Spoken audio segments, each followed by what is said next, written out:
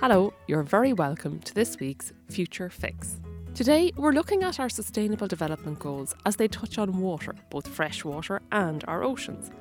And later on, we'll join a gaggle of excitable children at a workshop on marine life and sustainable seafood during Science Week. In drawing them in, Dr. Robin Barry had a wonder of things to show them. We've got some starfish. This one is one of our two species. It's called a cushion starfish. And then we also have our common starfish as well down below here in the observatory tank. Yeah, they're beautiful creatures, and the starfish, particularly the common starfish, if a predator grabs one of its legs, it will actually shed its leg if it can't get free, and then it can rejuvenate a new leg for itself. So it's a very interesting creature, and scientists are looking into it, how they actually are able to rejuvenate their limbs. There'll be future benefits for us if we can figure out how to do it. So a lot of scientists are studying it at the moment, yeah. We'll come back again to the ocean in a wee while. But to start out, we're going to look in on Connie Nell at the community garden in Cranmore. And she's going to talk about the liquid stuff that falls from the sky before it makes its way to the oceans. The gardeners there had plans for a rainwater harvesting system. But Connie was nudged into thinking about simpler options when she embarked on a project with local teenagers to build a pizza oven. So this all started with us, I suppose, communicating with the local authority waters programme and our local water officer, Karen Kennedy. And it was around having the rainwater harvesting coming from the main roof of our workshop and into water butts and then going into the polytunnel.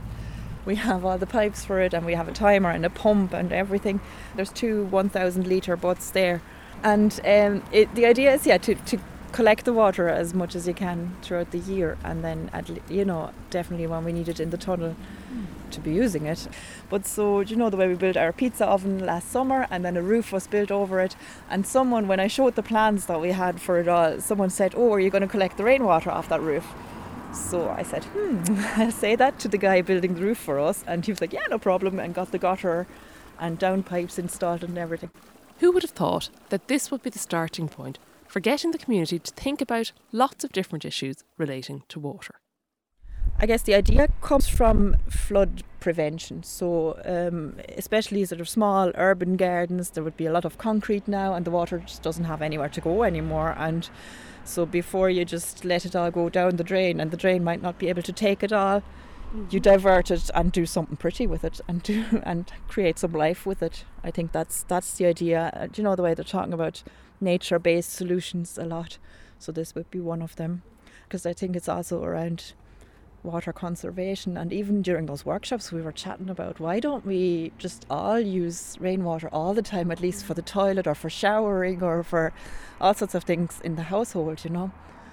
It's really mind-boggling how much we have in this country and how we don't use it. Also the problems with flooding and with too much water and too fast and all that are only going to get worse, especially in urban spaces, in where everything is just built up so much. There's just no soil anymore. The water doesn't know where to go. I suppose there's no life. Everything is hidden and dying under concrete. Now, I suppose it could take a bit of planning to organise rainwater for using inside your house. But Connie also offered a much simpler idea, which is practical for any household with a bit of outdoor space: a rainwater planter. You have your flower planter in that specific size that would be ideal for a roof, a specific size, and then you lie it out with tarp so that the water can't get out. Basically, you're trapping the water in that planter. You put in a layer of gravel, and then there's another layer of tarp, but that gets poked with holes, which was the best part of the workshop. Everyone with screwdrivers and scissors and knives poking the tarp. The next bit is you have two holes at one of the end. You attach your downpipe basically to the planter. So you have these are called rainwater diverter kits. You cut your downpipe open and you insert this bit, and a tube comes out of it, a hose, a pipe. And that then goes into the planter, and in the planter you have a hose or a pipe sort of running throughout the whole planter, and that one has holes poked in it as well. And so I guess the rainwater comes down your pipe, goes into the planter, through the holes, soaks the entire planter, and then there's the other hole, the second hole, and the excess water comes out. Then you add a mixture of soil and sand, really, compost, a 1-to-2 mixture. There's all sorts of lists online that you can look up, the suitable plants. There's sort of like lily type of plants, and there's certain grasses that go well in these, It's kind of nearly like plants that you would get for near a pond, on the edge of a pond, or even in a pond, like so bog garden. I suppose it all means really well drained, wet soil. And for us, it's not so much about, planting up the perfect planter, and have it here so it looks pretty, but also more of a conversation starter, so it's there now, and anyone that comes in gets shown it, whether they want to see it or not. So it's just another focal point in the garden to start conversations around why we build it and why it's important, and that way have those conversations and have the educational sort of awareness raising piece around all sorts of issues. Water in particular, I mean, where would we be without water? That's what we're trying to do here in the garden as well. It's just to, I suppose, have some sort of focus on one particular issue, to then have the broader conversations at the same time, and to always try and get across how interconnected everything is and how everything really matters to everything else. I suppose when we were doing the art workshop, there was a lot of people that wanted to paint animals, and then we got talking about other bits again, and here it's all around. So I suppose some of the funding was given to us for a biodiversity project, and really that's what the whole garden is trying to do, to sort of be more biodiversity friendly. And so something as simple as a planter sparks ideas around flood prevention, encouraging lots of different types of life, water harvesting and biodiversity. Actually, Robin Barry was taking a very similar approach down at ATU Sligo with his collection of sea creatures and microscopes. The more hands-on workshops we do about nature and the environment, like what we're doing here today, the kids are getting up close and personal with the specimens that they'll find around the locality of their coastal area. And then when they go out then the next time, the beach, there are going to be more eyes that will be opening, plus they'll be able to recognise the species, and they'll start looking for more species then. I bring in aquatic insects, they're vertebrates for rivers, but I also bring in terrestrial insects like your centipedes, your millipedes, your ground beetles, your woodlouse. And we put them into bug viewers and the kids can see them. So we teach them about their importance, how they're food sources for birds and animals, and then any contaminants get into those insects will also get into the other creatures. And the kids can build up that picture and they'll become more connected to nature and the environment. Then we can hopefully try and protect our nature and protect our environment and protect our well-being going forward. Now, what Robin had here were examples of sea creatures that can be easily found on our local beaches. Any of us might spot them when we're out for a walk, if we look closely enough. These are lugworms. So the fishermen catch these and they use these to catch the fish. So these are lugworms. And the one next to it over here is called a ragworm. And when you walk along the beach, you see the sand casts in the beach, little twirls of sand. And that's these guys, because they eat the sand and they take all the minerals and nutrients from the sand and they clean the sand and put it back into the beach. So they actually clean the beaches for us humans. Is it in focus? Can you see the ragworm? Yeah, that's pretty good. Have a look there yourself. Can you see him?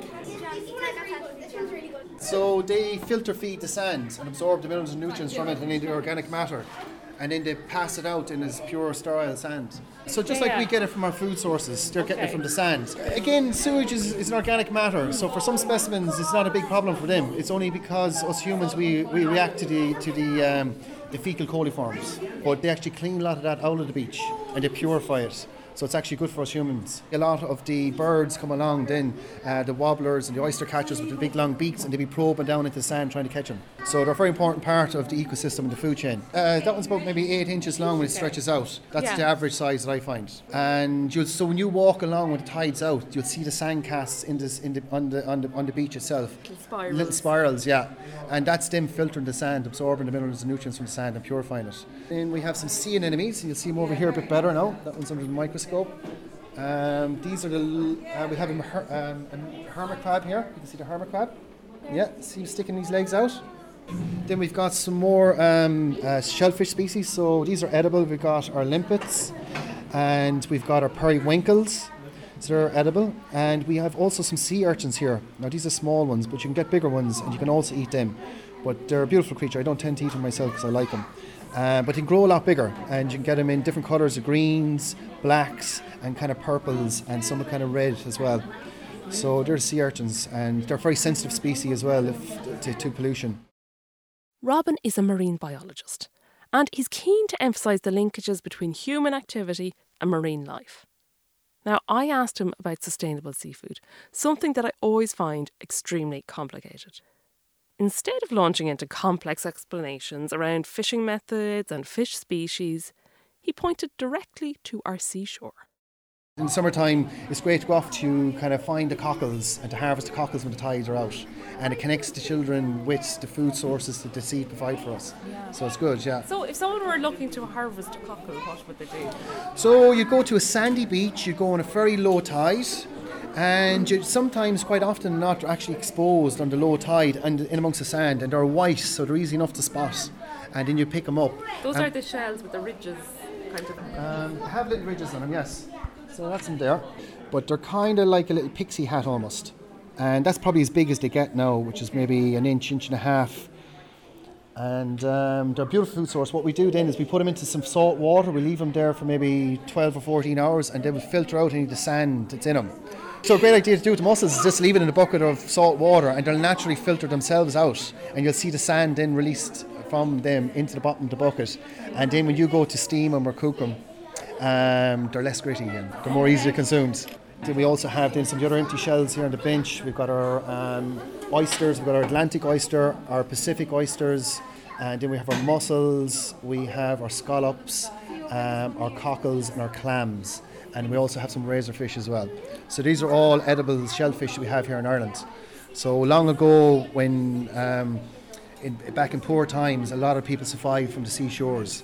So it was kind of known as a poor person's food. So the Irish weren't overly into seafood from the famine onwards. And a lot of our seafood here in Ireland actually gets exported out to France and Spain and to Mediterranean countries. But as time goes on, people are getting more into the Irish seafood. And we're very lucky here in Ireland. We've got some very fantastic mussels and oysters growing here in Ireland. We have our dillisk here, which is really good consumable. So you can pick your dillisk in a clean area, and what I do is, and my parents pick it quite regularly in the summertime, and they leave it in the rain to wash out the salt and some of the iodines in it, and then we dry it in the sun. And then it's a really good food source, and in fact it's one of the most highest concentrated iron food sources we can eat. It's full of iron, it's really good for your body. And so ladies who are pregnant, it's very good for them. People with low red blood cells, it's very good for them to eat. So long ago you may have been given a glass of Guinness, because of the iron content, but nowadays it's recommended you go for the dillisk. It's way better, yeah. And also you can chop it up and add it to salads. And in the summertime it's lovely. And also what my father does is he gets a handful of it and puts it in with the potatoes and boils the potatoes with the dillisk. And there's naturally a little bit of salinity in it, the salt, and it'll flavour them. And it'll also have the dillisk taste. Okay, yeah. But he wouldn't eat the dillisk that's in the pot, be too it gets a bit slimy, but he serves it up with the potatoes and we eat it anyway. Okay. It's great to get the kids into it when they're young, and they actually get a real good taste for it. From about maybe 2-3 years of age on, you just give them a little bit, and they love it. Yeah. And this is our sea lettuce. And again, you can let the rain wash it out, you dry it out, and it'll shrivel up. And you can add that to salads. It's a lovely one, it is. Yeah, it's really nice. And you can eat it on its own. And sometimes they'll put it into a stir fry or something like that. And it's really nice, yeah. It's like an emerald green, basically, yeah. It is almost fluorescent, yes. And it's actually kind of transparent when you hold it up. So it's an unusual green. And as that dries out, it will then shrink and shrivel up. And it'll actually become hard, same as the dillisk. So you can eat it directly, or I chop it up and put it into salads. And this one's like the sea spaghetti as well. So you can eat that one, yeah. And this one here is a very good one. It's kombu, it's called. And it's full of nutrients and minerals. And lots of people on the islands to this day still eat it. And again, you let the rain wash it out, let the sun dry it, it shrivels up, and it kind of gets hard. So what we do is we cut it into strips and we put it in with our stews. And it's really nice in the stews. And what my dad does, he roasts it on top of the stove as well. And he uses like an hors d'oeuvre dressing. Yeah. And also you can put it into stir fries, and it's very good for you. It's got calcium, magnesium and iodine in it as well. It's very good for you. And the one I don't have here, usually I have it, I make up gelatin from it, is our corrugine moss. And it's been used for thousands of years here in Ireland, and you see a lot of the elderly ladies live in the islands, got beautiful skin and really fresh looking skin they have, and that's because they simmer it in milk, and they will then strain the milk off and they will let it set in the fridge. It goes to like a jelly, and then sometimes they'll sprinkle a bit of cinnamon on it, put a little bit of local honey and maybe chop a banana or a little bit of fruit onto it, and that's a dessert. And that's an ancient dessert we were using for thousands of years here in Ireland. Robin brings out the interconnection between ourselves and these marine creatures by highlighting to the children that what they put into bins and skips and the way in which we produce our food can affect marine creatures directly, and that also has a knock-on effect on our own food. Well, shellfish are full of nutrients and minerals. They're very good for your body, and also our genetics and our DNA recognises those food because we've been eating them for thousands of years. So we react generally fairly good to them. But you have to be careful in the times of year when you pick the different types of shellfish because of red tides and algae blooms. So algae can produce toxins to get into the water, and they're like a neurotoxin. Then if you eat them, then the shellfish are highly concentrated and it can affect our bodies. So you have to be very careful then the time of year. So you can eat them with an hour in the month, and be careful if there's no hour in the month. And because all of these shellfish are filter feeders, they're front line exposed to any pollutants in the water. And they're filtering all the little microbes in the water, all the microscopic foods, and if there's any contamination in the water, it'll affect these creatures. And they will be the first ones to become contaminated. So over time, those toxins can build up in their system. So you want it to come from clean waters that aren't overly exposed to industry or to sewage or anything like that. So kind of remote areas away from any intensive agriculture or industry is the best place to collect your shellfish. So if you have a beach in your local town or city, it's grand to go and have a look at them, but I'd move out into more of the rural areas and I'd pick to see the shellfish from those areas. It'd be cleaner. In certain areas we're losing our biodiversity because of pollution, because they're low down in the food chain. Any of the other species on the shoreline that are eating any of these shellfish, they'll get those contaminants into them. And as you move further up in the food chain to species higher up, they'll get more concentration of the chemicals into them because they might be eating the shrimps, the shellfish, the lugworms, so they're getting more exposure to whatever contaminants are in the water. So species higher up in the food chain have a higher bio concentration of the contaminants in their system. They're a very important part of the food chain, the ecosystem, and as I said, they're filter feeders, so whatever's in the water will be in their system. You've probably gathered from the rising noise level that there was a lot of energy around as the kids explored and discussed all the different things that Robin had to show them. I hope you'll take that as a good sign and listen on through the hum, because we were just getting to the nitty-gritty of the issues. Next, a sobering bit of perspective. One of our big issues facing our marine environment at the moment is our plastics. We have lots of plastics getting into our marine environment, and they get broken down into microplastics and into nanoplastics. And then that gets into the food chain with the smaller species, and it bioaccumulates up through the food chain then with the different species eating the lower species in the food chain. So you were talking about chemicals earlier, but that equally now is happening with plastics. Microplastics indeed. So there's lots of chemicals within the microplastics. And we know that they can cause cancer. They're carcinogenic, some of these microplastics, and also we know they affect both our fertility and the marine species fertility as well. Because what a lot of people don't realise is that a lot of plastics have what we call estrogen mimicking compounds. They mimic the female hormone estrogen, and that can affect their fertility. So as more and more plastics enter our environment, it gets further and further into the food chain. And the more time they're in the aquatic environment, the smaller pieces will break down and they'll get into the substrate, they'll get into our lugworms or ragworms, they'll get into the birds feeding on those species. So it can biomagnify then as it goes up through the food chain. And species high above in the food chain then will have a higher concentration of the microplastics inside their system, the species lower down. And therefore those species will be more affected. Yeah. And also then the other big problem we have is lots of pesticides and herbicides and fungicides getting into our waterways. And a lot of it gets into our rivers, and of course then it'll transfer down through the rivers into our seas, into our local estuaries.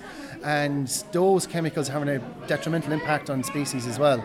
So the likes of the glyphosate from some of the herbicides, that gets into the food chain, and that seriously damages the fertility of some of the species as well as ourselves.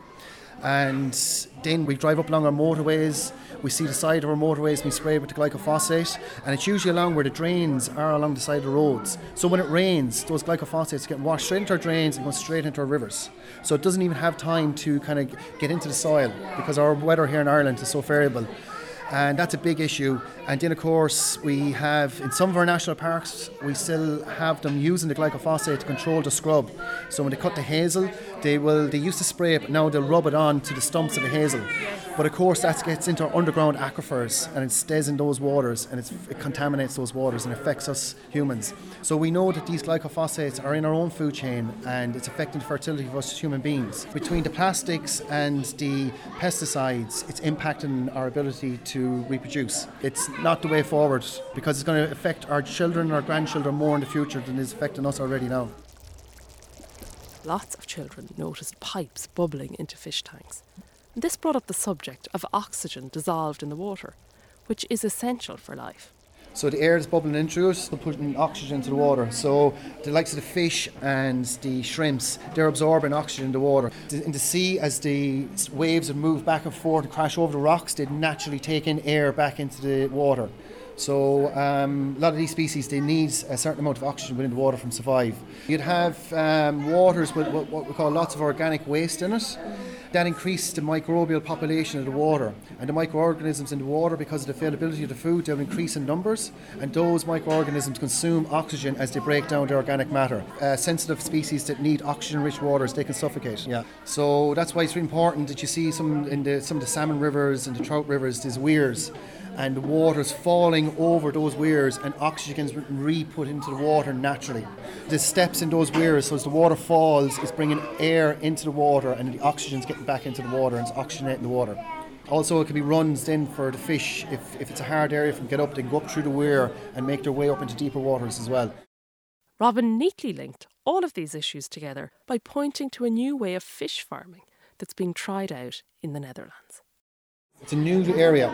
They're doing it over in Holland. They're growing fish in the fish tanks, but they're using all of the water from the fish tanks to grow their lettuces and their vegetables. They're using the excrement of the fish as a fertiliser. So they've got the fish over here, and then they've got the wastewater coming out of it, and that feeds all of the vegetables they're growing. They're doing it in a more natural way with the fish as well. They're using less chemicals with the fish feed because a lot of the fish farms are high in antibiotics and a lot of those fish then there's dyes put into the pellets that they're fed to give them that pinky looking colour.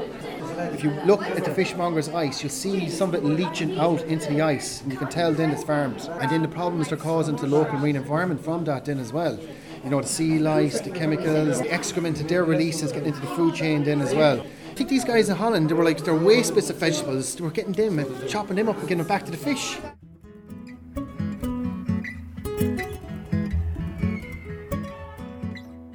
Well, I hope you've taken something from our mixing up of human life, sea life, freshwaters and oceans today. To see us out, we'll slip back into the past as Connie Nell introduces us to a short story written about life by a childhood stream in County Sligo, which she shared by the Garavogue River on Heritage Day. It's called Stories from the Waterside and it was a project. I just looked up the website and there was a few stories for Sligo. Everyone uses water all the time, everyone has some memories. And this one was called Our River. Turns out it's not actually the Garavogue. Will I read it to you? We were inland children. We knew nothing of the tides or the ocean. The river running through our land is woven into our lives, and we learn with our scrutiny the depth of our experience outweighing the lack of width. We know our river is connected to an intricate pattern of lakes and bigger rivers that finally flow into the vast Atlantic Ocean.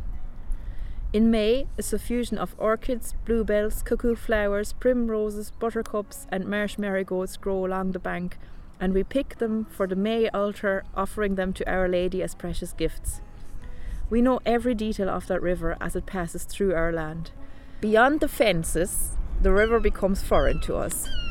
We hold small cupped hands in the water and feel it run through our fingers with shivery delight. The water is yellow, but so clear we could count each stone on the riverbed if we wanted, and it sparkles in the sunlight. We define the river into 3 main play areas. The widest part with the stepping stones into the meadow, the water flowing swiftly, a gap in the middle that must be jumped and leads to skin toes. The narrowest and deepest part, near the fence, is used for jumping games. Just across the road from our house is our favourite spot. This is the part with sandy edges and shallow water where we paddle and splash and ceremoniously serve sandy cakes on wild leaves from the Lords and Ladies plant. This watery world is framed by whitethorn, columbine, wild honeysuckle, which we bite in search of nectar, meadowsweet, mists of cow parsley, ferns unfurling, and we live in terror of falling into nettles, and we scramble for dock leaves if we succumb to the stings. We lie in the long grass that shimmers in a haze of yellows, greens, gold and mauves, and dangle our feet in the water. The sun warm on our faces, glittering days that come from heaven with clear skies and time seems frozen. We examine clouds. We don't yet know words such as cumulus or stratus or cirrus, but when we do, we have all the pictures to match them. We follow their movement across the sky, interspersed with occasional jet stream, and we dream of going on an aeroplane one day to America maybe. There's the occasional hum of a tractor mowing grass in the distance, but mostly it is the steady creaking of cart wheels we hear on the sandy road. When the setting sun tinges the world with amber, we reluctantly leave the river. The river is not just our play area. We bring home the cows for milking and let them drink as much as they will, knowing not to interrupt them, and fetching water from the river for the animals and the household is quotidian. We fetch water from our well too, and we can identify our neighbours' wells also by the taste of the water. The birds accompany us, the swallows returning and forming the backdrop to the summer with their swooping and diving in and out of the barn. We love to hear the first cuckoo, though we are dismayed by her theft and laziness. The winter comes with storms and flooding. The river is now a turn to us, and we are both fearful and excited to see this gushing water where once we paddled and we are warned to keep away. The river in all its guises is ours, and we know it will be there tomorrow and the next day. What beautiful acclaim for the abundance of plants and wildlife, for childhood games, livestock and grasslands, all of which drew from this one unassuming stream. I thought it was a really sort of all-encompassing description of this river. Also feeling the water, we hold small cupped hands in the water and feel it run through our fingers with shivery delight.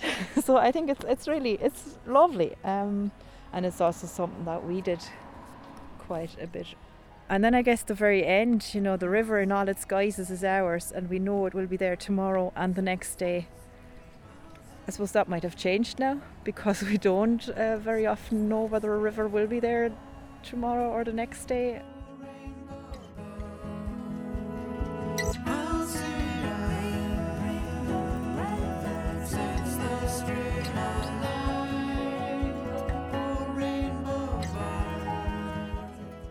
Let's try to make a few changes to see that these beautiful things go on to remain part of the everyday world of children today.